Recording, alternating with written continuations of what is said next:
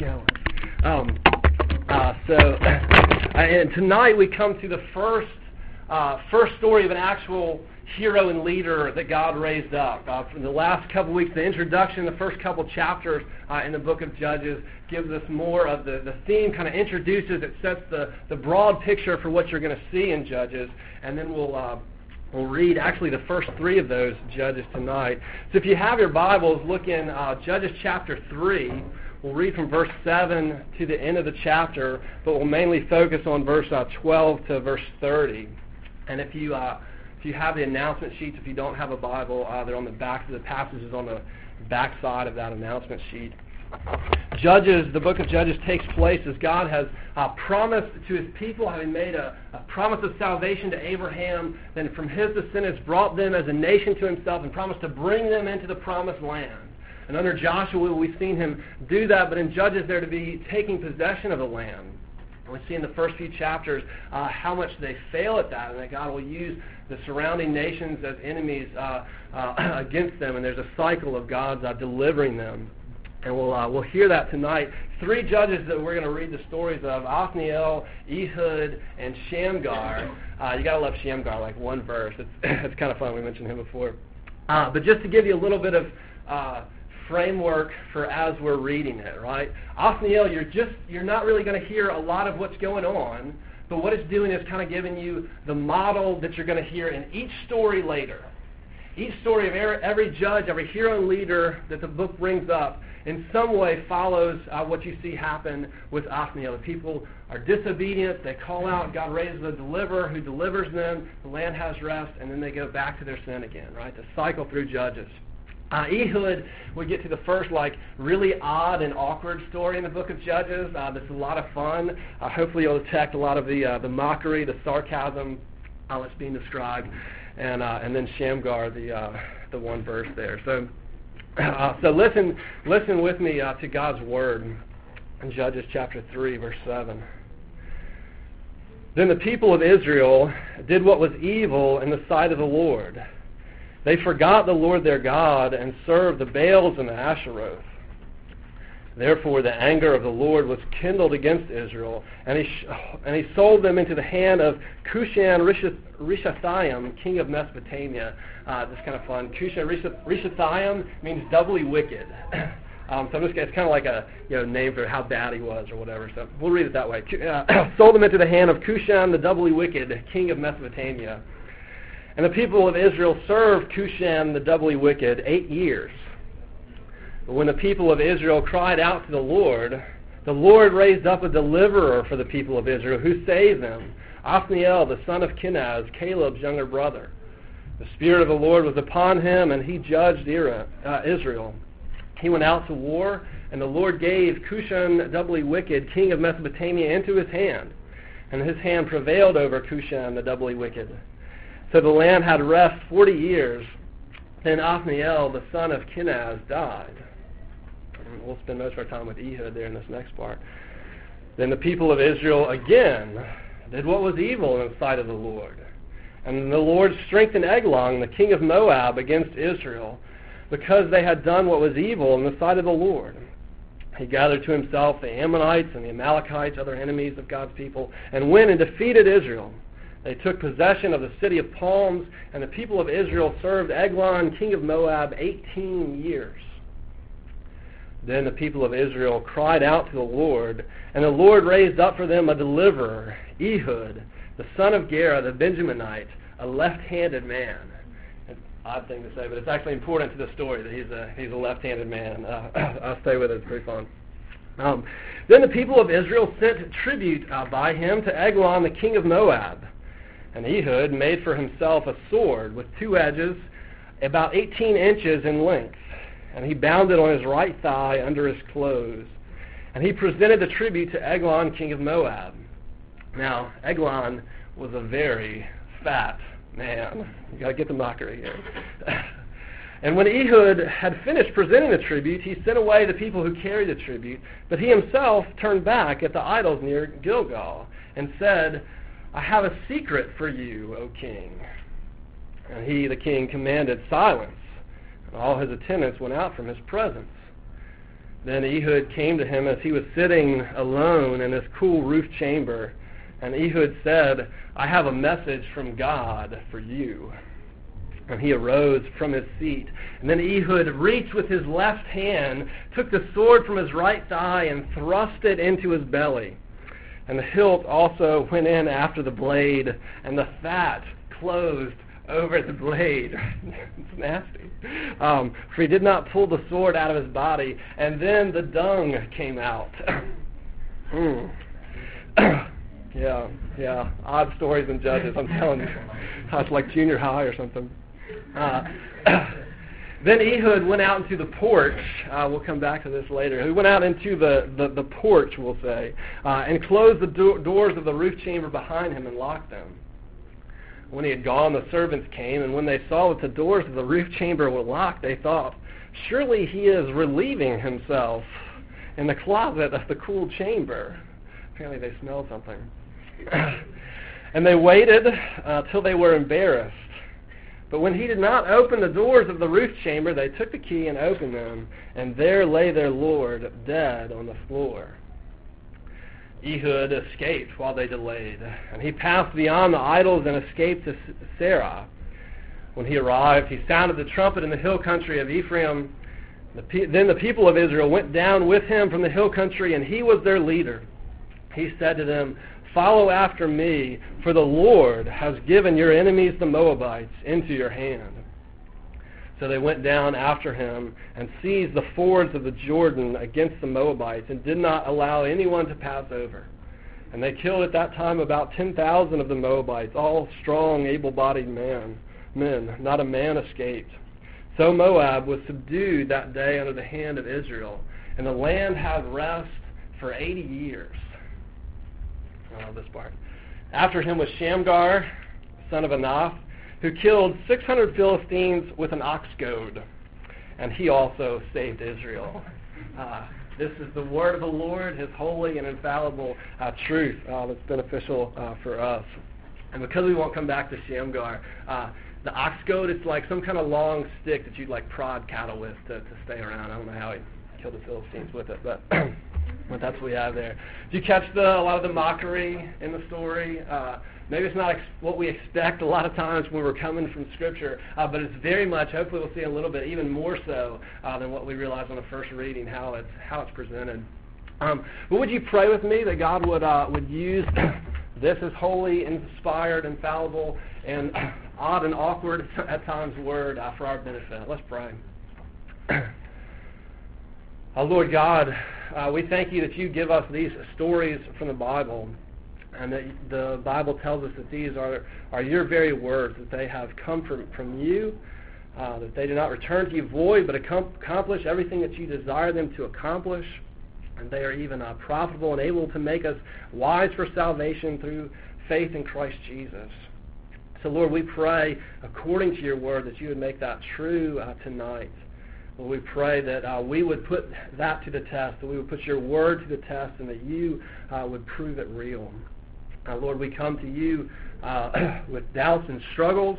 We come to you in our sin, knowing that we've done wrong. We come to you with pride in what we think is our obedience, as if that causes you to accept us. We come with doubts over whether the things that your word says are real, whether you are true and right. Lord, we pray that by your power you would make known to us your grace, your mercy that doesn't treat us according to all our disobedience or make us earn favor from you, but that loves us abundantly in Jesus. That you would show us the fullness of your love and encourage us with joy tonight by the power of your Spirit, guiding my words, guiding our hearts, and transforming us for your sake. And we pray this in Jesus' name. Amen. You know, we all have Stephen Rang. We all have Stephen Rang. I want to say hi to Stephen. All of us have family stories, right, that you kind of heard over and over growing up. Well, it's a story about you or a story of other members of your family. Well, I remember my grandmother used to always tell a story about my dad when he was a little boy. Tell a story about him on Christmas morning. he and his sister, every year when they were younger, would get up, with all that excitement of a young child to open presents, and they would, run to where the presents were and begin, tear off the wrapping paper and see what they got, and then go to the next one and, present after present, and, excitement of joy and playing with it, and then going back and opening more presents. But she would say every time, every year after they'd opened all the presents, my dad would turn back around and look at her and say, "Is that all?" And she said it would just cut her to the core every year. Here's all these things that he's gotten, and she's seen this joy in his face, but then he said, "Is that all?" Now he wasn't saying it with a discontent. He was happy with the things that he'd gotten, but he couldn't help wondering, maybe are there any more presents? If so, I certainly don't want to miss them, But every year it would hurt her to hear him say, "Is this all?" But you're wondering if there's something more. I think that helps us kind of view really the point of this passage that we're looking at, and even in some senses, the whole of the book of Judges. That question, is this all? It doesn't necessarily imply that what's happened isn't wonderful or great or even sometimes amazing, the way God's delivered his people, but there's some sense in which we read it and we go, is that all? Isn't there something more that we're looking for? Something better? We see these amazing heroic deliverances, but we still have a longing. And it's not really distinctive to this passage. You certainly see it here with Ehud, but you see it in every story, every hero and leader that's raised up in the book of Judges. It's been fascinating to me, I think even outside the book of Judges, the heroes and leaders that we look up to. It's been fascinating to me to watch some of the events around the inauguration. It's been really fun. How many of y'all got to watch the inauguration, Barack Obama as the new president? You can cheer, you can boo, but it's happened. It's a good thing. Anybody get to watch it on campus with like a bunch of other students? Yeah. I went down to the club down under. It was fascinating even to watch people's reactions to it. Whether you love Barack Obama, whether you voted for him or you didn't, whether you like him or not, he is the new president. But it's really fun to be able to watch how much enthusiasm there is. What a celebration that there's been for so much of our country in ways that are great, and how much hope people have around it. The other side of the coin is it's interesting to watch. It's been interesting to watch Bush on his way out, and now as he is out. In fact, next to me in Club Down Under, as soon as Barack Obama was sworn in, the guy next to me is like, "Isn't that awesome? Bush is no longer president." Like, that's what he's excited about. But I remember 8 years ago when George W. Bush was sworn in as president, and there was a lot of excitement then, enthusiasm, maybe of a different degree and a different type, certainly in some ways. But there was an excitement there. And I think it's difficult for Bush, for people who had supported Bush at the end, to not be asking the question, is that all? Is that all that you were able to do? Maybe great things in some ways that he did, and maybe you'd say the opposite of that. But is that all? Is there more that we look for? And I expect in a similar way, with the Obama presidency, when it comes to its end, there'll be the same question. Now, I'm not even implying necessarily that he won't be able to accomplish so many of the goals that he's set forth, many of them that would be great for our country.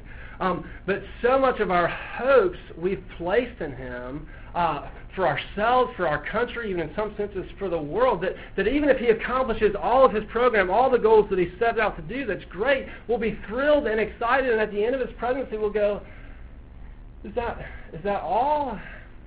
Isn't there something more that I was longing for? Some happiness or fulfillment that I thought he was going to bring that's not here yet? In literature, even when we look at the heroes that are presented, right? Every hero kind of tends to have their tragic flaw, right? That makes for the plot of the actual narrative, makes it interesting. All our heroes have weaknesses or make mistakes. Whoever your heroes are, whoever the people that are your role models, or people you look up to, people you follow, you can recognize in some ways that you're looking for more than they can offer. The question is, isn't there something more? Or the question is that really all? And I want you to ask that question as we move further into the text. Ask that question of Scripture and see how Scripture is answering it. How this particular passage even brings out that question for us of if this is really all. So first of all, I want to kind of retell the story of Ehud. That we would see all that God did, all that God accomplished through Ehud, and have the excitement about that. Retell the story of Ehud the left-hander and his defeat of the fat cow Eglon. We'll get to that in a second. I want you to be able to hear and kind of put yourself in the perspective of the Israelites. Enter into that story so you can feel their excitement at what God has done for them. For you to, in a sense, hear again the story of their victory another time, because you've just heard it. But it's, for the Israelites, this would have been a story that they were familiar with and that they love to hear again. Tell us the story of the victory God gave us. I've got two little girls, 4 and 2, and we could sit down and read a book, and then we could read the same book again, and we could read the same book again, and they would be enjoying it every time, right? It becomes more enjoyable because they know what's going to happen. It's sort of the same way with this story. So I want to kind of retell it and for us to enter into it. But let me mention a few things maybe that'll help us relate to it or get it a little bit better. The enemy here that it's talking about is the Moabites, right? Eglon, king of Moab. So when you hear them talk about the Moabites, you need to pretty much have in your mind the category gator, right? Like horrible, bad people, our enemies, people that we hate legitimately, right? At least or hopefully only in a sports rivalry kind of way. Much more serious here for them. But did you think of them in that category, right? If you're flipping through the channels and there's like a rerun of a football game and it's FSU playing UF, you're going to stop and you're going to pay attention for a little bit, right? And you're going to be like, wait, what year was this? And the question you want to know is who ends up winning this game. And you don't want to watch it if you don't know that FSU is going to win.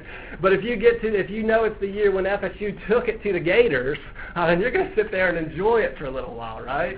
And you're going to be like, oh, yeah, they might be up right now, but I know what's going to happen. You're like, oh, I love when they put this hit on this guy, right? And you're like, you're waiting for it. That's the way the Israelites are listening to this narrative, right? So Moabites, Gators, right? We want to see them go down. Also, you want to realize that the story, we kind of said a lot of sarcasm, it's a mockery. The Bible is making fun of the Moabites. That's what it's doing. It's making fun of Eglon quite intentionally and over the top, making fun, derogatory of it.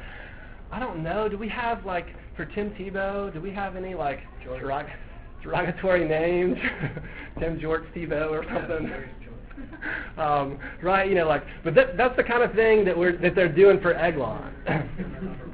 It's possible that Eglon was his real name, but it's definitely used as kind of a mockery for him. It's a word that's related to their word for bull or calf, and it's kind of diminutive form of it. So nothing about Eglon is diminutive, but he's not the full size of a cow, right?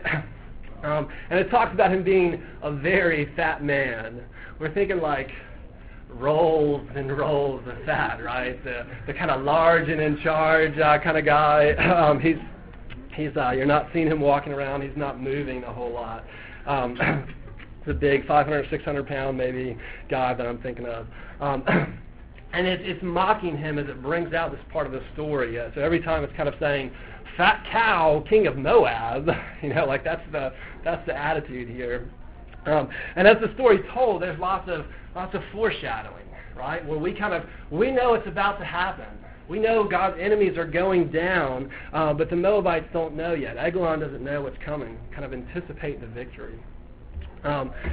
So to try to re-enter the story, then God's people are in a hard place, a difficult place where they've been oppressed by their enemies, enslaved by them, because they've turned away from God. Because they look to other idols instead of God, God has punished them and used the Moabites to punish them for 18 years. That's like most of your life, all of your life for some of you. For 18 years, they've been enslaved, in a sense, to this foreign evil king. And then God remains faithful to his covenant promise of salvation. Even though his people are continuing in disobedience, God decides to raise up for them a Savior, someone who will deliver them from this punishment even that he's given them, to raise up a hero and a leader, Ehud, the left-hander, right? Like, oh yeah, the left-hander, we know what he's going to do. Kind of a fun fact in there, because it's really just even more awkward in the text. He's Ehud, son of Gera, a Benjaminite, and Benjaminite means son of the right hand, like son of the power, son of the right hand. So he's like the son of the right hand who's left-handed, right? It's emphasizing just how much it's unexpected that he's left-handed, and maybe we could go on about it, but there's a couple different ways. So then we have them delivering the tribute, right? As they've done for 18 years so far, they're paying their taxes. And Ehud this year is in charge of bringing their tribute, their taxes, before this foreign king. Their grains and the things that they've grown to deliver it to the fat cow, king of Moab, right? This time Ehud takes it. But he also takes something else. He's got a specially crafted dagger, about 18 inches, that he's hidden on the inside of his clothes that is going along with it. Everything seems to go perfectly normal, like it's gone all the 18 other years. The tribute's brought, it's presented, and then everyone begins to leave. And Ehud's leaving with them. And then at a certain point, he sends the rest of the convoy on, and at the idols of Gilgal, he turns back. And it seems to be that this is kind of part of his plot, part of his guise, right, that he's turning around at these idols, because he goes on to say to the king that he has a message from God for him, right? So kind of the idea is, there he was at the idols, and he was told to go back with a message for the king. At least that's maybe the way that Eglon is hearing it, though we know from an Israelite perspective, the true God is sending a message of judgment against him to this idolatrous king, as it were. So Ehud goes back to Eglon, and you hear what he says, right? And you catch the irony of it. Eglon, I have a secret for you. It's hidden right here under my leg, right? I've got a secret only for you. And Eglon takes the bait, right? He sends everyone else out, so it's just he and Ehud in the upper chamber. If you're reading this like an Israelite, right, this is the point where you're like, oh, it's about to get good. He's going down, right? You know the sack when the quarterback's coming, right? To get back to right, he's going down. This is where it happens. He's taken the bait, as it were. Where we are, takes the bait. They're alone, Ehud and Eglon, and he says again, I have a divine message for you, right? We know of God's judgment. And Eglon rises as if it's to hear. You can imagine the fat guy trying to, get up and come over to hear this. What's this secret message from the gods? And then the text kind of moves you almost in slow motion, right? And Ehud reaches down with his left hand and pulls out the dagger from his right thigh and stabs it into the fat cow, right? And it goes in. Apparently there's no hilt on this dagger, so he doesn't get it back. The dagger goes in, and the rolls of fat kind of envelop it, and it goes all the way in to the point where the ESV so nicely puts it, right? His bowels are spilled. The dung came out. I mean, it really is almost like a junior high. Like, I feel bad saying it, right? Like, but this is the Bible, right? Given out to you. The dung comes out of this guy. It's very mocking of him, and pierces his gut. You could say he's no longer constipated, and Ehud, and Ehud plans his escape. And this is a little bit difficult to follow in the text, but and some of the words are hard. But what happens is he locks the door right away, right? He's inside alone in this room with Ehud, and he makes sure the door's locked so he's not going to get caught. And then he finds a way out. Now, the ESV kind of says porch, and then it's got this note that says, we actually don't know what that word means. So here's at least one of the theories, and I really like this theory. I think it's good. I think it's a legitimate theory as well. Here's one of the theories of how he gets out. One of the things you know about this room throne room, as it might be, or something, is that there is there's a toilet of some sort in this room, right? Later his guards are assuming that he's relieving himself in there. If this is the place that he would go, it's not just that. And they know from some archaeological things that there would be toilets of sorts. There'd really just be more of kind of a pipe that would carry the excrement and all out, right? You don't really have, running water or indoor plumbing, so to speak. But it seems that Ehud actually locked the door and escaped down the drain, down the sewer, out to then be able to escape, right? And meanwhile, the guards are out there kind of waiting, and they assume the king must be relieving himself, right? And they're kind of not sure what to do with this. Apparently Eglon's a fat guy, and he takes a long time in the bathroom, right? That's what the story's bringing out. So they wait until they're like, dude, something's got to be wrong here. And they go and they get the key, open up the door, and there's their king, the fat cow, slaughtered, dead, lying in his own blood and feces. Right, that's the picture of it. And Ehud's been running this whole time. Some of you girls, your face is like, this is disgusting. I don't want to hear it anymore.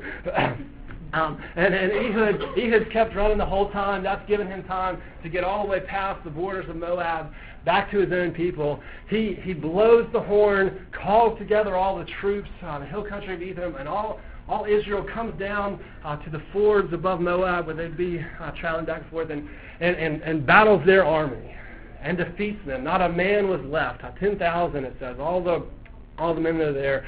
And Moab was subdued under the hand of Israel. He calls out, go forward, for the Lord has delivered them into our hand. It says then, in their victory, the land had rest for 80 years. Oppressed for 18 years, but 80 years then, that God gave his people rest, peace, through the heroic Ehud. It's an impressive story, right? If you're following, it's a weird, awkward story as well, right? But it's an impressive story to hear, and you get the point. You get the excitement that the Israelites would have. Here is God's salvation. Here's God's salvation even of an unfaithful people. His power to defeat stronger enemy, even through very unusual means, and make a mockery of them. How he can destroy the great powers and laugh at them through his power and salvation. You're impressed in some ways with Ehud, his heroic cunning, the hero leader that God used. But then still you read the story and you're going, as we're looking for a hero and leader, like, is that all? Isn't there something more that we're kind of desiring and hoping to see that God would do? What are we supposed to take from this, right?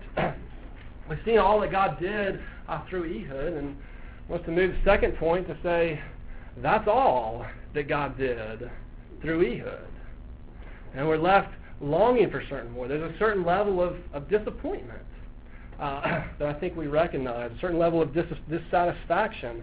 I don't think it's hard for you to see that, right? You can kind of begin to recognize. We're amazed at all God accomplished through Ehud, a very powerful salvation, getting rid of his enemies. But Ehud kind of falls, shall we say, slightly short of everything that we hope for from a leader, right? If you heard this story about Ehud and he was running for election in America, you wouldn't really be voting for him. I mean, war hero and all, but I mean, not really the guy that you want to be representing you, the guy that you're modeling things after. He's not the glorious hero that we want to emulate, that you want to tell your children about, right? We tell stories about our heroes or past leaders, or is it George Washington who chopped down the cherry tree, or is it used in several different people? George Washington, chopped down the cherry tree. I cannot tell a lie. I was the one that did it. Here's an honorable, commendable leader and hero of our country who's gained victory for us that we look to.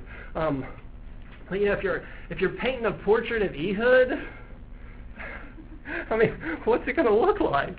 Is his hair like smeared with excrement? His clothes are stained, and he's holding up his left hand, this kind of jagged dagger that he's made. I mean, I'm not going to hang that in my house. I don't know. It's really given us a different picture. I mean, sure, he defeated the enemy, but how? I mean, how much are we impressed with him? In some ways, absolutely, but then in other ways, I mean, he's not like David with Goliath. In David and Goliath, there's the enemy of God's people calling out, calling down curses against their God and saying they can't do anything. And David walks out boldly to face him in battle for the name of the Lord, and God delivers him into his hand. Now, there's courage, there's bravery. There we see, boldly, openly faced. Ehud's like the treacherous liar and sneak who comes in hiding his weapon. I mean, he's an assassin. He's not looked upon the same type of glory in his victory in this. I mean, the guy, though it's the king of the enemies that he killed, the dude's unarmed. Right? I mean, he's facing when he's unarmed and possibly in a very vulnerable position here in the text, right? And as much as the text is making a mockery of the fat cow, king of Moab, with the dung coming out and all of this, it doesn't exactly make Ehud look really impressive, does it? You're kind of going, oh, do you really want to tell people how it all went down? Like, that's not, or his escape and everything else. There's more that we would want to be looking for. And not only how he did it, but what did he accomplish? It's pretty awesome what he accomplished. 80 years of peace for Israel away from their enemies. That's the rest of their life. So a generation rising up, knowing peace, not having anything else going on. But is that all? Then what? After that, there needs to be someone else to rise up and deliver them. And then you even read in chapter 4 what happens again. After him, the people of Israel again did what was evil in their sight. Impressive, but at best he's accomplished a temporary and a physical victory, right? That's all he's given them, and after he's gone, where does it go? Is that all? We're left going, isn't there something more that God's going to do for his people in this covenant promise that he's made? What are the people after this? Who will address their moral failure? Who will address their rebellion? Who will bring them back to the Lord? Will this cycle always continue? Is that really all? It draws us back to that question to say, is that all God's going to do? Is that all God will do for his people? The whole book of Judges, and this is the third point if you're following along in an outline or to see us moving here. We've seen all that God did through Ehud, but that's all. Well, what all will God do? Looking at all of Scripture, what all will God do for his people? Seeing the excitement and the disappointment, but ultimately we look to God's fulfillment of his promises. The whole book of Judges, the whole of Scripture encourages us to realize our longing for something more. What will God do for his people? How great of a rescue will he give them? How great of a hero and a leader and a Savior? And through the rest of Scripture, what we see is the fulfillment of this longing, right? The fulfillment of the glory and the fullness of God's promise for all that he will do for his people, for all that he will do for us in the person of Jesus Christ, and the greatest hero and leader that he sends for his people. Jesus is that great hero and leader who faces the enemy fully, faces the enemy boldly and victoriously. In fact, taking out everything that's dished out against him by his enemies. He faced all of Satan's temptation, every trial, but still lived always obedient to the perfect good will of God without faltering in the least, fully obedient. And innocent still, he was rejected by his own people. They cry out, crucify him. And the Roman authorities say, put him to death, execute him. His own friends have left and deserted him, and he's nailed to the Roman cross in penalty and judgment, and even condemned by the Father himself. bearing the weight of sin and all God's anger that's been kindled against it, enduring in himself God's justice against wrong. But on the third day, rising from the dead, having victory over it all, having suffered it all, but risen in conquering, not covered with sewage like Ehud, not covered with the stench of death, but raised in a new and glorious body in power and in strength, ascending to God's throne to rule over all the universe in his power. This is where our Lord is now. This is the glorious hero beyond the portrait that we would see of Ehud, the one that we're ultimately longing for. And he provides much more than a temporary or only physical victory. And Jesus is raised no more to die, but to rule in power forever. Death itself has been conquered. Satan himself has been defeated. His victory is a spiritual victory where your sin is conquered. All the wrongs that you and I struggle with every day and that make you want to go, do I want to go to RUF this week, and make me go, am I really able to preach this week? Do I have anything to say to students because I know the things that I've done wrong? They've been conquered. Jesus Christ has the power that has ended the power of your sin. He has defeated it. He's ended the power of sin. In him you have no more reason for guilt to weigh you down. And I know it weighs you down just like it weighs me down, because we know that we're all messed up. We know that there's plenty of things that God said that we haven't begun to do, and things that we knew that God said don't do, and here we are yet another time right back in the same place. But that guilt no more needs to weigh you down, because God looks at those in Christ Jesus and says, not guilty, innocent, perfectly obedient is how I see you, because Jesus Christ has conquered. He is your hero. He's your leader. He's your representative. And now that guilt has been wiped away, and I look at you with love. I see you with perfect obedience in my eyes. This is the glory of the gospel for us. This is who God has raised up for us. Scripture says there's now no condemnation for those who are in Christ Jesus. The full penalty of sin is taken away. And though maybe we feel ourselves continuing in that cycle of rebellion that we see in Judges, God no longer is punishing us. That cycle is being changed in the Israelites. God, there's nothing to drag you down, nothing left for you to earn. No other thing left. If I can just do these things, then God will look at me as obedient for him. It's all already been done for you in Jesus. He sees you as Christ having merited it all for you. And you have the fullness of his love and favor. And in Jesus, we get to bask in that. That's the glory of the gospel. That's what we believe. That's why we're excited to be here to hear these truths tonight, to be able to talk with other people about it, not because we want to change them to fit with our religion or see these things, but there's a God in the universe who says, you are messed up and I love you. And I embrace you and I take you to myself and I wipe all those things away. I will cover it for you. Bask in my love. I've done these things for you and I will change you. If you're in Jesus, the very Spirit of Christ is living in you. Sin's power over you is broken so that it does not control you. We continue to struggle with it, but Christ's Spirit in us is changing us, making us constantly more and more like Jesus, reminding us of who he is, his words to us, reversing the cycle of sin, and leading us to obedience. Scripture says every blessing in the heavenly places are now yours in Christ Jesus. All that he has to offer, his Spirit being given to you, an inheritance of riches stored up, God's constant presence, his constant help and guidance and leading you. Christ has given not only a spiritual victory, but lesser joys, an eternal victory.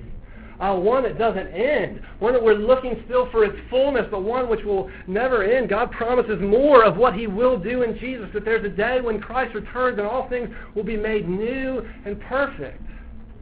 When every tear that you've cried, and I've cried, and every tear that you will cry will be wiped away. And God will make all things right. All of your hurts, all of your sorrows, all of your angst and frustration will be made right. And you'll be able to bask in the glory of God, knowing him and experiencing his love constantly forever.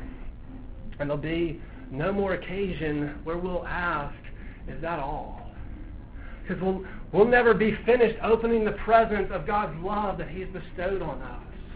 But we'll constantly be experiencing it, constantly be enjoying it. And Jesus will constantly know all that God will do, and all of our longings will be fulfilled without end, and without end, and without end to eternity. That's what we see of all that God will do for us. And when that's the teaching of Scripture for us, I want to tell you, keep asking the question. That's what Scripture claims, so keep asking the question, is that all? Isn't there something more? Is that all that I'm going to get here? Ask it of the people that you look up to. Ask it of your leaders, of your teachers, the people that you follow, your heroes, your role models. Ask it not only of people, but of every experience. Did I get all that I was longing for in this friendship? Did I get all that I was longing for in this movie, in this party this weekend, in this relationship, in this class, in this, in whatever that we were doing? All those things may be wonderful, and you may be enjoying it greatly. And yet, I think as you ask that question, what you'll find is that you still have a longing for something more. It's a great Christmas morning, and you're still saying, is there anything else too? I'm still wanting to be fulfilled in a way that I'm not yet. And you'll find as you take that question and you look at God's promises to us in His Word, that He is fulfilling those things for us. That God has placed those longings in you to lead you to Jesus. And God provides fulfillment for all those longings for us in Jesus. Jesus is our hero and our leader. And may the Lord lead us to follow Him. Let's pray.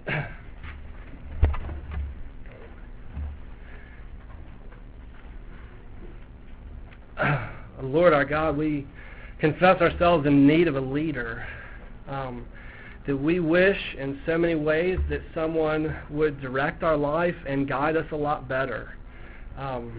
We wish that the things that we did were better than the things that we actually do. And if you ask us today our hopes for tomorrow, and then ask us tomorrow, we'll see our disappointment. Lord, we need someone to guide us in a better way. And Lord, we pray that the truth of your word would be true, and that you would show it to be true for us. That we would realize that it is you that we are looking to lead us. That you would show us the glory of all your promises in Jesus, and by your Spirit give us the grace to believe it, to see its truth, to embrace it, and to run to you. And would you lead us in following you by faith. We pray this in Jesus' name. Amen.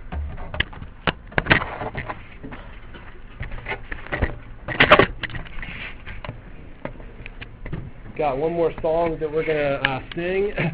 There's a number of new people here, but look around afterwards. Greet folks that you don't know, people you haven't talked to in a while. Say hello, meet names and stuff. And Jessica wants me to say that if you want to watch The Office, we'll probably go to Moe's or something or somewhere, and then we can watch The Office over at Jessica's place later. But let's stand and we'll sing to the Lord. Well, I have you all this morning.